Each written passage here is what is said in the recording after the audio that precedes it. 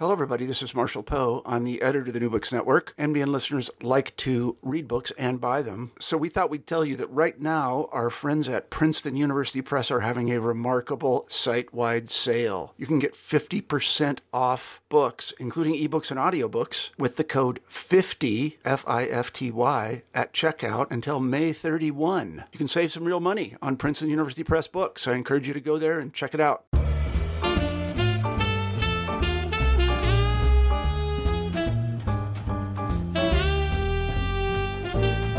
Hello, welcome to New Books and Music, a podcast of the New Books Network. I'm Kristen Turner, and my guest today is Mark Katz, professor of music at UNC Chapel Hill. But for the purposes of our interview, more importantly, he's the founder and former director of Next Level, a cultural diplomacy program administered through the U.S. State Department. His new book about this project and the complexities of people-to-people exchanges is called Build, The Power of Hip-Hop Diplomacy in a Divided World. Thank you so much for joining me today, Mark. Thanks for having me. Now, you are a hip-hop scholar, so I guess it makes sense if you're going to do a cultural diplomacy project that you would use hip-hop as the sort of culture part of that. But perhaps as an academic, it's not so obvious why you would even get involved with cultural diplomacy to begin with. So I thought we could start with maybe if you could just tell us a little bit about what Next Level is, how it got started, what is a residency, how does it work, all of that, just to give us all a starting place. Sure. So Next Level is the name of a cultural diplomacy program that is funded by the State Department, particularly the Bureau of Educational and Cultural Affairs, also known as ECA, which is the bureau within the State Department that funds all exchanges and all cultural programming. The Fulbright program is their best known program in the bureau. And Next Level is in the tradition of programs that go back for decades, but the most recognizable one would be what was unofficially known as the Jazz Ambassadors Program. And that started in the 50s when the State Department began sending famous U.S. jazz artists like Dizzy Gillespie, he was the first, and then Louis Armstrong, Duke Ellington, and others around the world during the Cold War as representatives of this country. And the purpose of any kind of cultural diplomacy is to connect nations, connect different nations through the platform of culture. And that could be visual art, it could be dance, it could be music, it could be food, poetry, literature, and so on. And hip hop diplomacy in particular is a form of cultural diplomacy in which hip hop is that platform that is meant to connect people of different countries. And there's another term that is useful to know, which is people-to-people diplomacy. And that's a form of diplomacy that is different from what might be called official diplomacy, where it is official representatives of a country who interact. So ambassadors, diplomats, ministers, and so on. So the people who connect through hip-hop diplomacy and any kind of people-to-people diplomacy are citizens who are not employees of the State Department. They're not government workers, they're not foreign service officers. So Next Level is a program that has been around since 2014, and it sends teams of U.S. hip-hop artists representing different elements within hip-hop, rapping, dancing, DJing, beatboxing, graffiti art.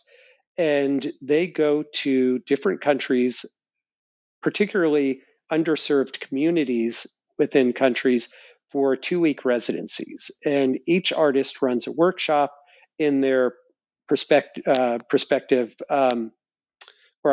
their respective disciplines. And at the end of the 2 weeks, everyone comes together and they mount a public performance. And we leave behind equipment and for the community to be able to continue their work, and we continue the relationship afterwards. But since 2014, we've now been to over 30 countries on 6 different continents. So, how many residencies does that come out to? Is that 30 different residencies as well, or more? Yes, that's right. I think it's 30 or 31. Right now, I think Ethiopia is the latest one. The most recent that has been completed was Mongolia. There's a residency coming up in Ethiopia, and then Peru and Bolivia and Nepal are filling out this cycle. So each cycle, there are five to 7 countries that we visit. And only occasionally do we go to more than one country during residency. So we've been to, I think, 32 countries and 31 residencies. So, how are the countries chosen or the cities of residency? Is that up to Next Level, or is that up to the State Department? Well, it's both. In the end, it's the State Department's decision. But the way it works now that we've done it for several cycles is that the beginning of the cycle, the team of people who run Next Level, and that was me and a small group of managers, would come up with a list of maybe 10 to 12 countries in different regions in the world and explain why we think it would be a good country to go to. And the criteria include, is there a robust hip hop community? Are there, is this a country we haven't been to before? Are there connections we might make between this country and neighboring countries that we've been to? And then in terms of the State Department, they have a variety of interests. One is coming from the embassies. So the embassies might request a hip hop program. So there are a lot of things going on. It's this kind of negotiation in a sense. We come up with some suggestions, then the people that we work with at the State Department talk to some people within, they call them the cultural coordinators for each of the bureaus and the regional bureaus. So, for example, there's the Middle East and North African Bureau, or there is the Western Hemisphere Bureau. So there are some sort of ideological reasons. Is this a place where we can help strengthen U.S. Or the image of the U.S.? There are practical reasons. Has there been a lot of cultural programming in this country? And then there are particular hip hop reasons. Are there really vibrant hip hop scenes in this country? So once you start, or I guess when you're planning a residency and you're there, how do you identify who you're going to work with and who's going to be both part of the program from the American side and who is going to be participating from the host country's side? How does all that work? From the American side, we have an application process. And in fact, for our 7th cycle, what we call Next Level 7.0, we have just gotten all the applications in. We got, I can't remember exactly, but maybe about 150 applications. We're going to have 20 slots available. And so we put out a call for applications. It's very competitive, and word has gotten out that this is a strong program that a lot of people have recommended to others. And so we get applications, and they have to explain things like what is their educational philosophy. They have to provide work samples so we can see, their rapping or their graffiti art or their beat making and so on. And then there's a panel that selects them. Mostly hip hop artists, but also some people from the State Department review those applications as well. So we're doing that right now. And then once we have all the countries selected, then we contact the embassies or consulates in that country, and we start there. Usually the diplomatic posts have local connections with NGOs, with schools, with performing arts organizations, and often they will suggest a number of potential partners that we might work with. And we do an advance trip where we go there and meet with these potential partners and decide who we think we would work best with.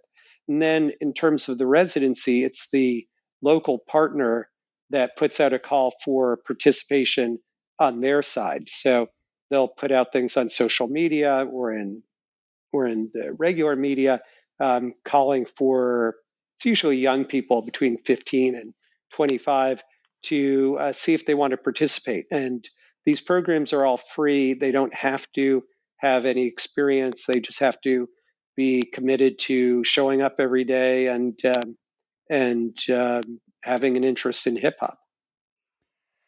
So it's interesting that you have such a large cohort of people wanting to participate because, as you point out, hip hop and diplomacy on the behalf of the U.S. government are not exactly the first pair of ideas that I would necessarily put together. I mean, you think about hip hop, there's a long history of sort of real critiques of the United States, U.S. policy. A lot of people who are involved in hip hop are from marginalized communities here in the United States. And then, frankly, on the other side of the equation, that's often true in the global hip hop community. A lot of people who are part of that are also marginalized in their own countries. So, I am surprised that it's so popular. What do hip hop artists here?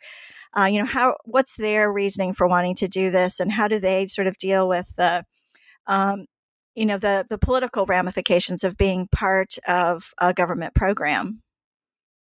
It's a good question, and there's no doubt that, as far as I can tell, every hip hop artist who has participated in Next Level has come in with some concerns, not necessarily about the program itself, but about just the fact that they are getting paid by the government to do this.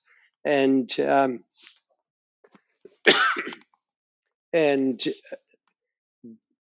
no one goes into this,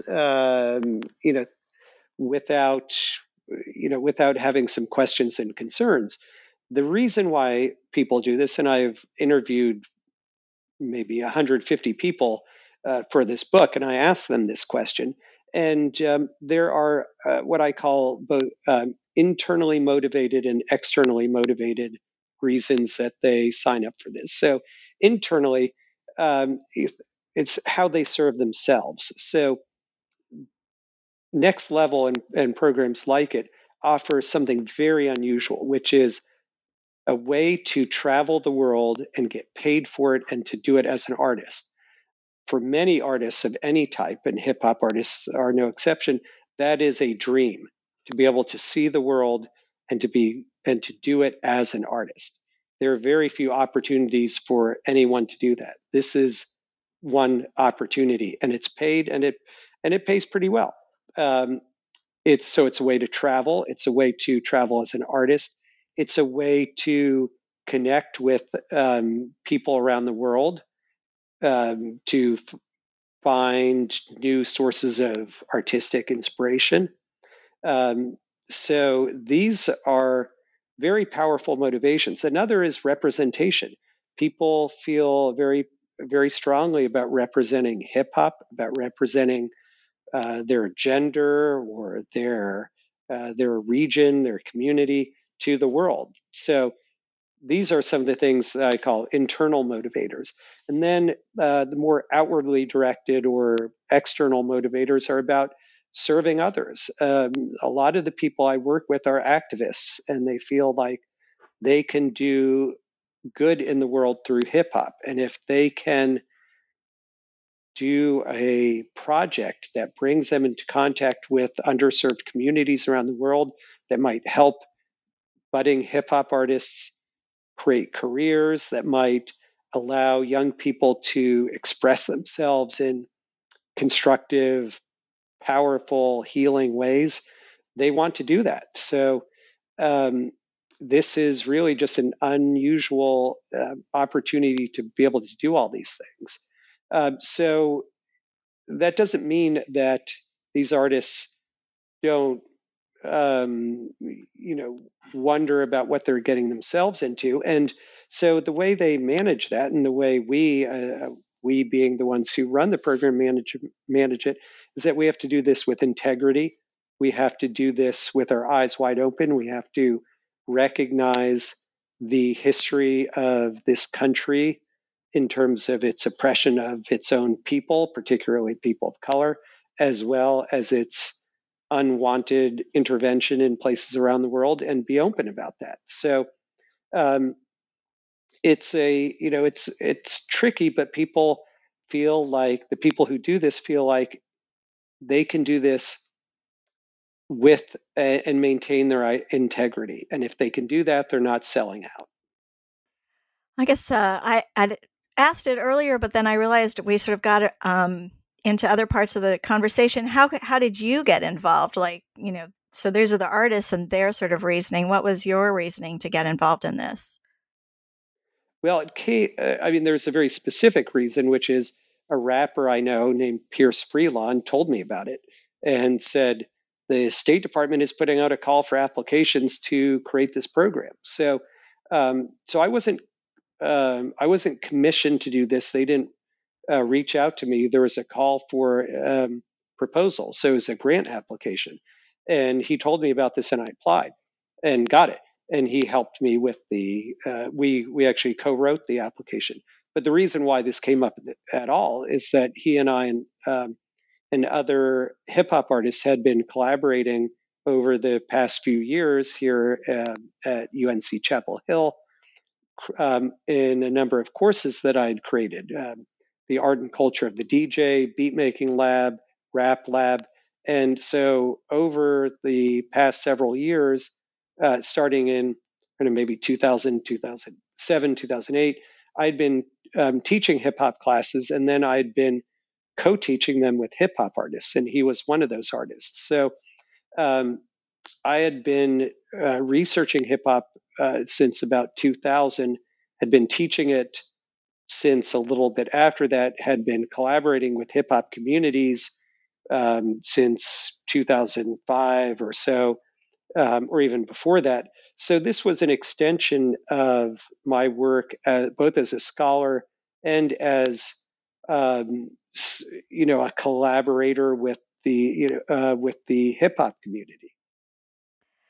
I think it's probably fair to say, certainly based on reading your book, and we know each other and have for a while, I think you probably share some of the concerns that the hip hop artists have shared with you as well about how to be ethical in doing this. And a lot of what runs through the book is this sort of constant self-reflection about how should the people in Next Level sort of exist as Americans in another country, trying to work within this cultural diplomacy framework, and how complicated that becomes when you're working in countries that sometimes have really long, fraught histories with the U.S., where our current foreign policy objectives and statements can really impact those countries in a negative way. Can you talk a little bit about, what makes a Next Level residency challenging in that way?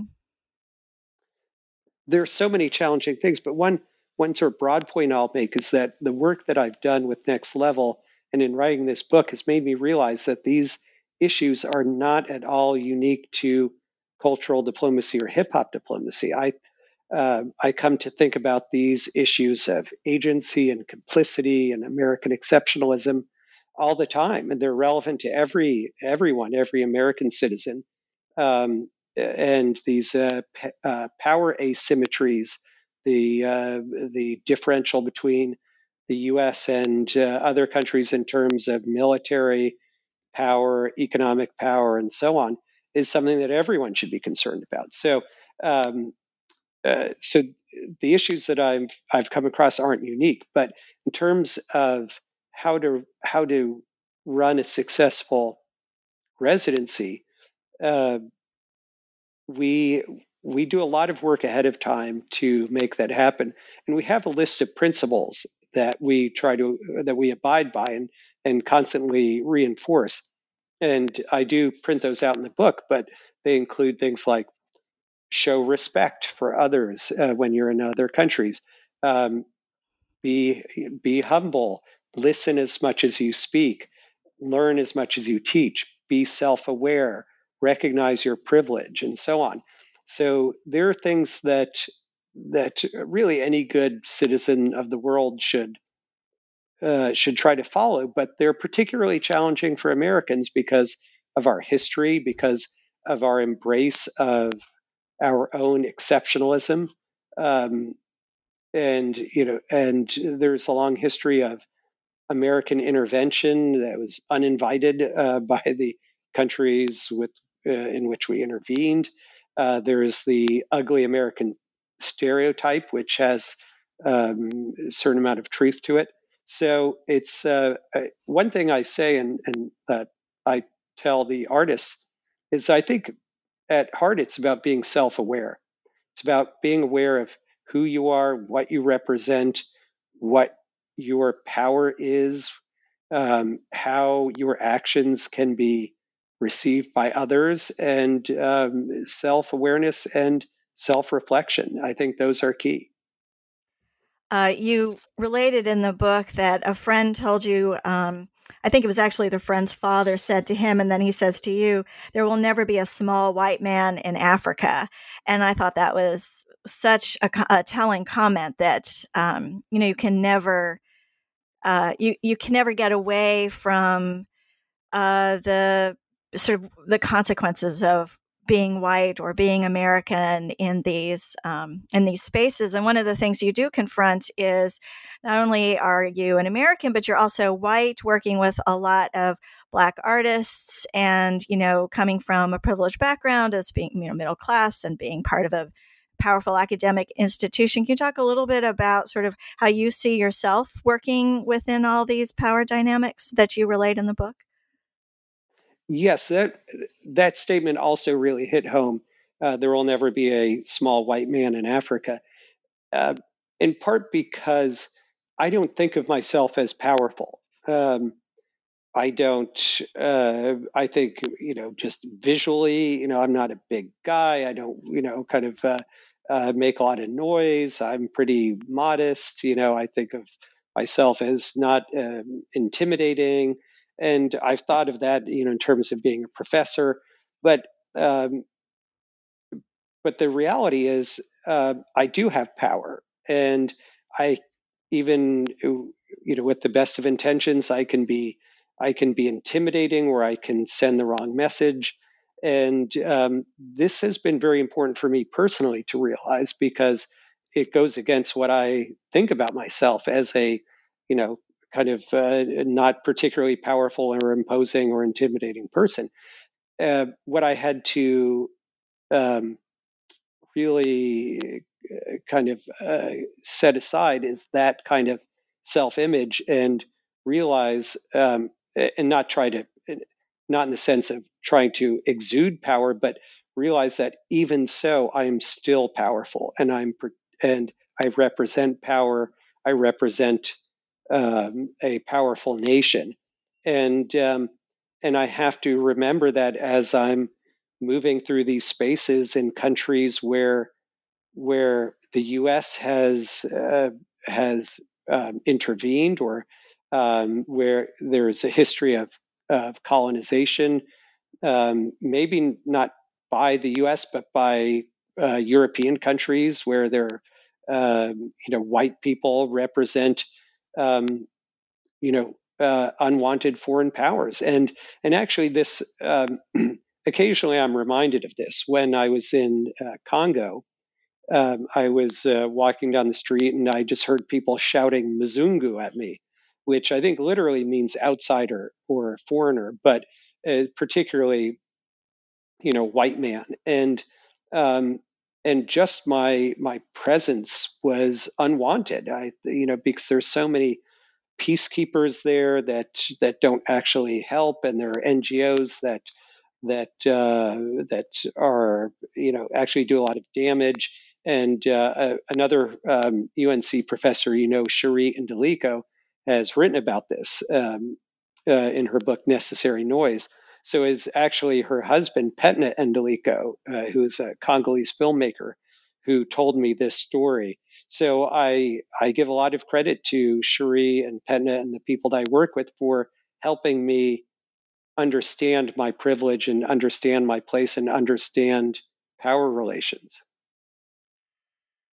You do tell some wonderful, really interesting stories and anecdotes to sort of illustrate your points. And one of them I thought was interesting. You have sort of a series of stories like the one you just told that sort of illustrate how people in the countries that you visit are very aware of those power differentials, and that's something that they live with all the time. But then you have some stories where you sort of expect to confront that, and then that's not what happens. Like, I think there was one story about a man in El Salvador. Can you think of some times when you were surprised that that wasn't as much of an issue as you'd anticipated? Yes, I think my time in El Salvador was telling, and for me, because I had read up on El Salvador, and as I do with every residency, I try to learn as much as I can about that country, and particularly about the U.S. relations with that country. And the U.S. has done, really done terrible things in El Salvador, helping undermine the country, supporting a civil war. I mean, helping cover up and even train death squads. I mean, really terrible things that every U.S. citizen should be ashamed of that their country did, and and El Salvador is not the only country. So when I went to El Salvador, I was kind of on guard. Are they going to say "Gringo, go home," "Yankee, go home"? But that wasn't the case. They were very welcoming and really appreciated our presence there. And I pushed a bit on this, and that was very enlightening for me, because what I realized is that the people that I was working with, for the most part, cared much more about where their rent was going to come from, where their next meal was going to come from. If they were artists, whether they would be able to record that album they wanted. It's not like they were unaware of politics, but as an academic, I can get so wrapped up in things like issues like imperialism and globalization that I forget about the realities of life. And so that was a great reminder to me about, to try to understand people from their perspective, not to impose my expectations on them, and try to meet them where they are. And then it was also very interesting to learn in El Salvador and elsewhere that the U.S. Embassy's presence was a validating force for them, because they would say, this is true all over the world. They would say, "Oh, my parents think that because I'm into hip hop, I'm a thug, or I just smoke weed all the time. I'm up to no good. But you coming in here with the U.S. Embassy and paying for this program, and they see that we're performing under the banner of the U.S. Embassy.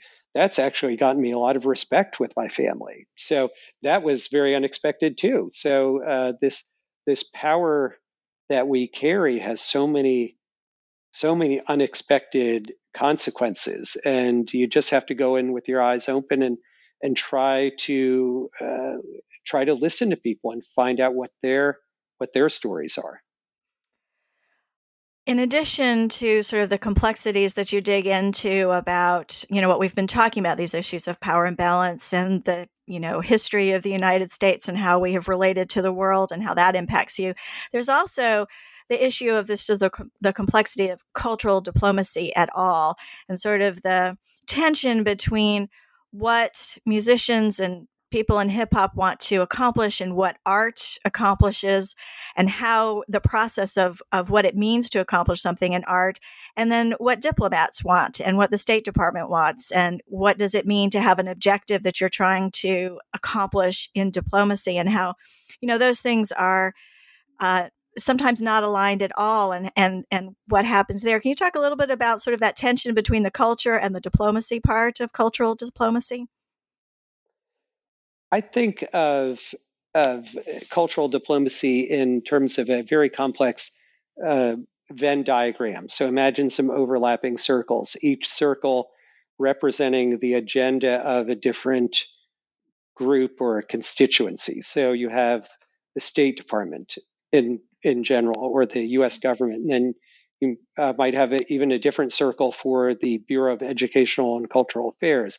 You have a circle that represents the U.S. artists, a circle that represents the artists in the countries we visit, or you could have a circle that represents, art in general. And the way I see it is that they do overlap, but there are certainly large areas where they don't overlap. And our goal is to find the areas where they do overlap. And where they don't overlap is in terms of outcomes. The goal of a lot of these programs from the State Department's standpoint or the embassy standpoint is, well, we want to improve the image of the U.S. And we want, to be blunt, we want people to hate us less, and we don't want people to bomb us, or to we don't want terrorists coming to attack us. Most artists, when they create a piece of art, are not thinking about that as the desired outcome. They want to connect with people. They want to express themselves. So there is that tension about outcomes. What do the artists want to come out of this? What do the diplomats and the civil servants want to get out of this? So there is that tension, and one way I describe it is between process and product. And in a way, it's not totally fair, because I wouldn't want to say that the State Department just cares about the end product and the artists only care about process. But that tends to be where things generate friction. So, for example, I talk about a concert that happened in Morocco that the ethnomusicologist Kendra Salwa told me about, where there were Americans and Moroccans performing together. And from the State Department standpoint, the embassy watching it, it was a success, because you had artists from different countries performing on the same stage. You had a cheering crowd. You had lots of people watching it. It was, thumbs up, mission accomplished. The problem was that there was a lot of friction on stage. They didn't get to practice together. They didn't have time to rehearse. So they didn't really understand how each other operated on a stage, and what constituted sharing the stage, what they each thought about audience interaction. So that concert actually generated tension between the artists, which is not what you want. So the way to solve this, though, it's not inevitable that this should happen. And I took this as a lesson that I incorporated Next Level, is that there should never be a concert in which people perform where they haven't met before, where they haven't had the chance to get to know each other. And no one should be required to perform together. So we will have these meetups in, behind the scenes, where U.S. artists and local artists wherever we visit get together and jam. And if it works, great. Maybe we'll continue. If it doesn't, if they aren't clicking, the chemistry isn't there, we'll say, well, that was, thanks for, getting together, but we would never push them to perform together. So that's how we try to navigate these different agendas. The last chapter of the book is called Build and Destroy: Hip Hop, U.S. Diplomacy, and Islam. And it's a little different from the other chapters because you are focusing on one particular aspect and one particular community that um, uh, Next Level often works with. And I was just wondering, why did you pull out that particular community, and I don't know, what were your motivations for deciding that you needed to really hone in on that, on the Muslim community and and Next Level's work in that community? Well, what I realized early on is that the State Department was sending us to particularly to countries that had majority Muslim populations. So just in the first cycle, we went to Senegal and we went to Bangladesh. We also went to India, which is not a majority Muslim country, but I think has one of the largest Muslim populations in the world. So they were specifically sending us to these countries that had large Muslim populations, and since then we've gone to many more. I would say maybe I don't know, a third or slightly more than a third of the countries we've gone to have Muslim majority populations. So one is simply the fact that we kept going to these countries. The other is simply that as I learned more about the history of hip hop diplomacy, that it really came to life after 9/11, and that it was not always, but often specifically directed at improving relations between the U.S. and Muslim majority countries. And it's a fascinating history because a lot of what the U.S. is trying to do is to try to kind of repair damage that it itself has done. So this country, in the wake of 9/11, just did so much damage to its relationship with Muslim populations through through military interventions, through torture.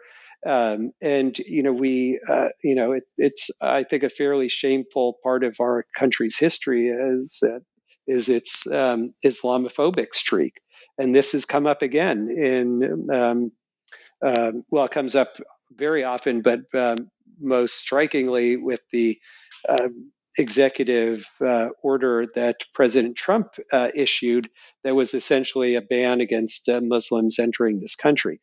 So I guess I felt that I just couldn't ignore it, and it was always in the background if it wasn't in the foreground, and I just wanted to know more about what the people in Indonesia or Tunisia or Algeria or Egypt or Bangladesh thought about what we were doing, and what, if any, connection they saw between hip hop and Islam.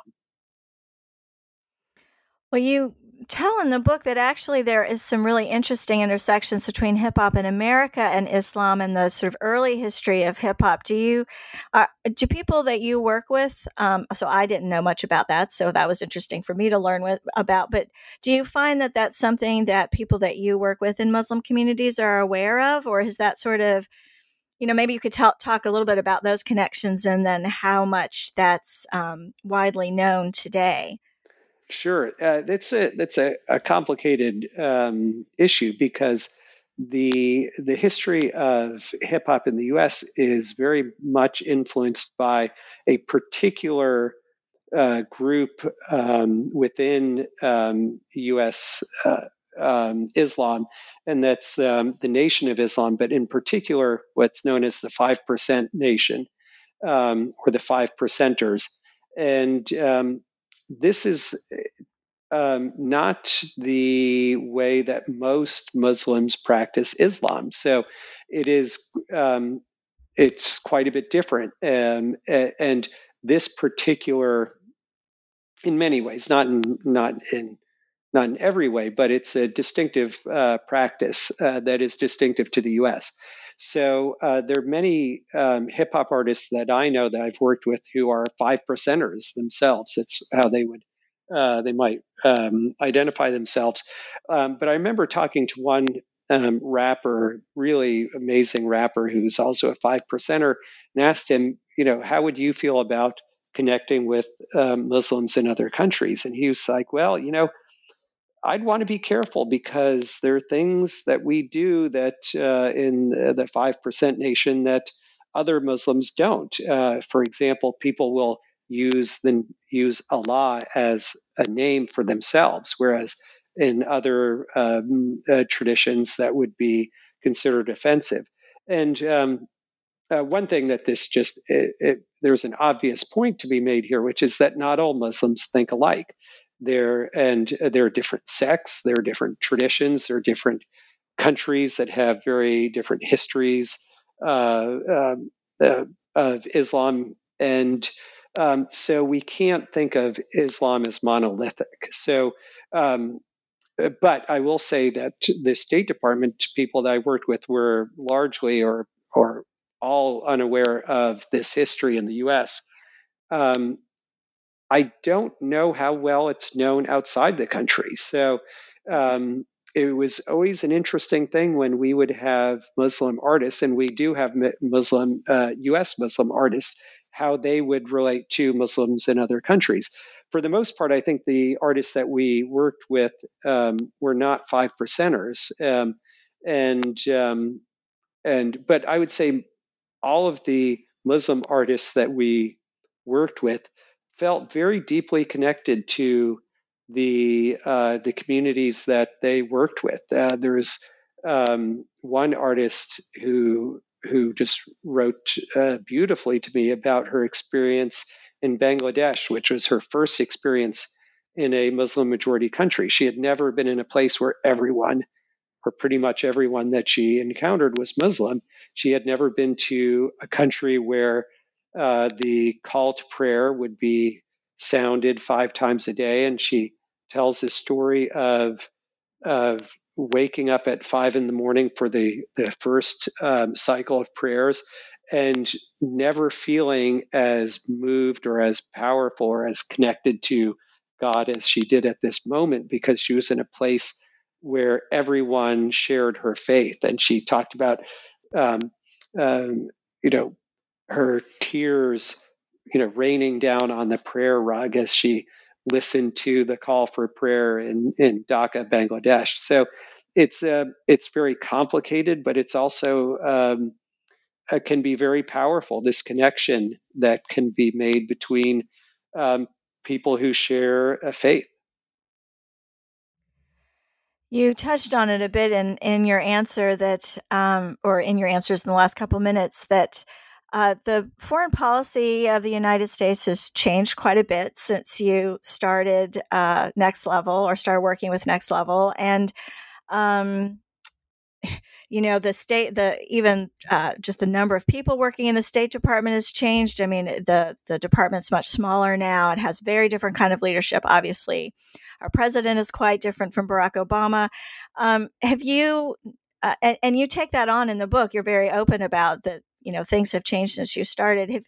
Can you talk a little bit about sort of what are the changes that you've noticed, sort of both on our end in terms of working with the State Department and how they are, how the State Department is functioning, but also do you see changes in how people treat you treat the delegations and residencies in other countries since President Trump was elected?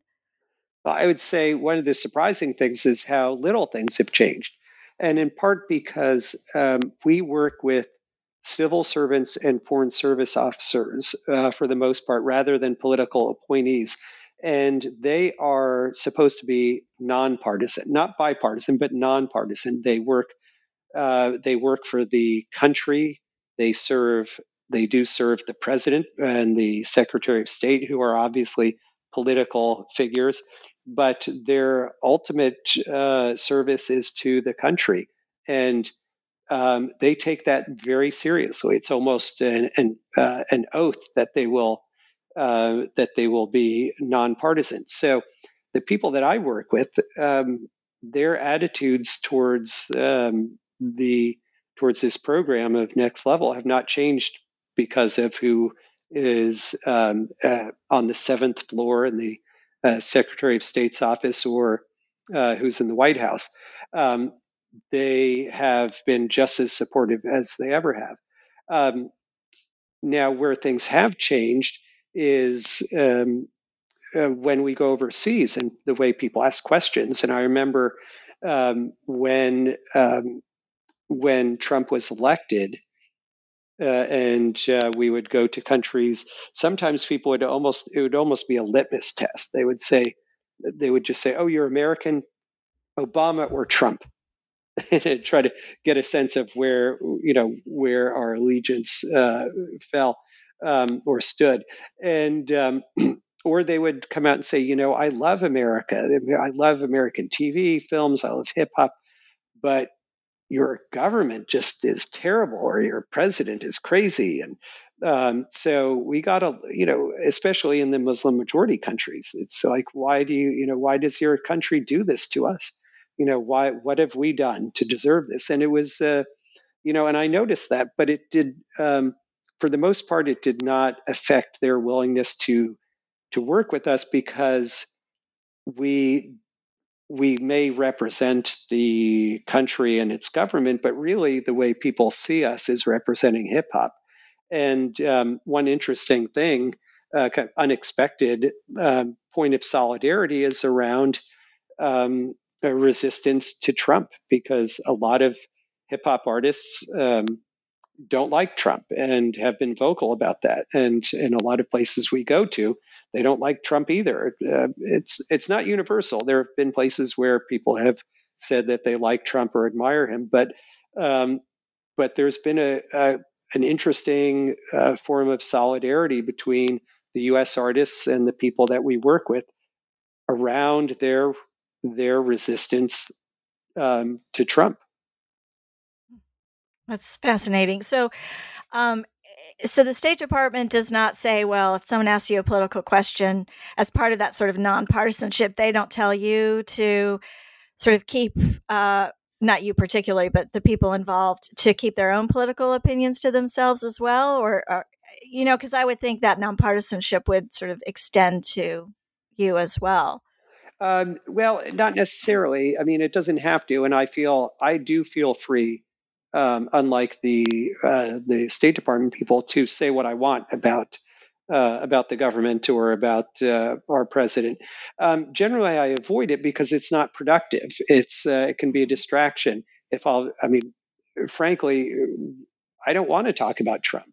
I want to talk about hip hop, or better yet, I want to make it possible for people to make art. So, for the most part, people don't really want to get into that. But what we're told is that the artists should not feel like they have to speak on behalf of their government. They should just speak from their own perspective, whatever that might be. Now, they do say that, and kind of encourage us to stay away from politics when we don't feel equipped to talk about it. So now, people might say, well, what do you, this doesn't happen often, but occasionally we're always interviewed by local media, and occasionally they'll say, well, what do you think about Tunisia, or what do you think about Algeria? And they might say, well, what do you think about the president? And that's always kind of a trap. Never answer that question. Like their president. I mean, the thing is, we're just not well equipped to answer that question. So I was on national TV, a morning show in Algeria, and they asked me what I thought about Algeria. It wasn't a political question, but I talked about the musical traditions, the food, the art, and how much I appreciated their hospitality. There was just no particularly good reason for me to, I don't know, bring up politics in that sense. Now, that doesn't mean we're censored or we can't talk about it, but for the most part, it's not part of our. it's not part of the conversation that we have or really want to have. Well, that does bring up another issue, which is, you are coming into this new country. There's no way that you can become, a sudden expert on Algeria or wherever. Do you ever find yourselves sort of getting plopped into local tensions or local conflicts that you know very little bit about, but yet you find it's really important to the people that you're collaborating with that I don't know, that makes your the collaboration difficult or makes your work richer or more challenging? I mean, or are you sort of, or are there ways that you can sidestep that? I mean, how does all that work? Well, we can't always sidestep conflict.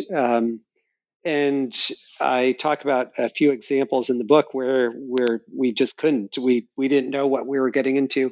And usually it's not so much about politics. It's usually about more local matters. So, for example, when we were in Uganda, I didn't know this, but there are different factions of rappers. One, the Yuga Flow rappers who rhymed in English, and then the Luga Flow rappers who rhymed in local languages. And and there was a beef between them, a kind of long, simmering or not so, some maybe boiling over occasionally.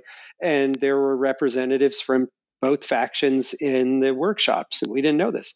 Um, Now, this turned out really well because part of the problem was that these groups wouldn't interact with each other. Um, our presence gave them an opportunity or an excuse to be in the same space. And I asked someone about this once I learned about this conflict, and he said, "Yeah, we're almost never together, but this has been a great opportunity." And we realized actually we're brothers. We shouldn't be fighting. We can get along. And so this was a great example of where our presence kind of unwittingly helped transform conflict. But there are other times when we can generate conflict. And I give the example of going to Croatia, where there was some tensions between, I guess I would call it the underground dance scene and the more commercial dance scene, and that the organization we worked with was a professional dance studio that focused on ballet and contemporary dance, and with a little bit of hip hop. And the underground hip hop artists did not like that we were working with them because they regarded them as commercial or inauthentic and didn't like that they were getting all the embassy's resources. The problem is there was no other studio that we could have worked with, so we did our best to navigate this, and we spent a lot of time working with the underground artists, and I think in the end it worked out fairly well. But I know that there were people who didn't show up, who would have come to the workshops if we weren't working with this studio. Maybe people who wouldn't come to the concert because of that. So that was unavoidable. We did our best, but there are times that our presence actually helps generate conflict as well. So, you are no longer the director of Next Level, and you've written this book now. So, are you going to continue working with this project, or are you going to move on to other things and let Next Level, grow without you? What is your next move? Well, Next Level is growing without me as director, but I'm still involved. So I had I tried to do this very intentionally, where I didn't just say, "Okay, I'm done.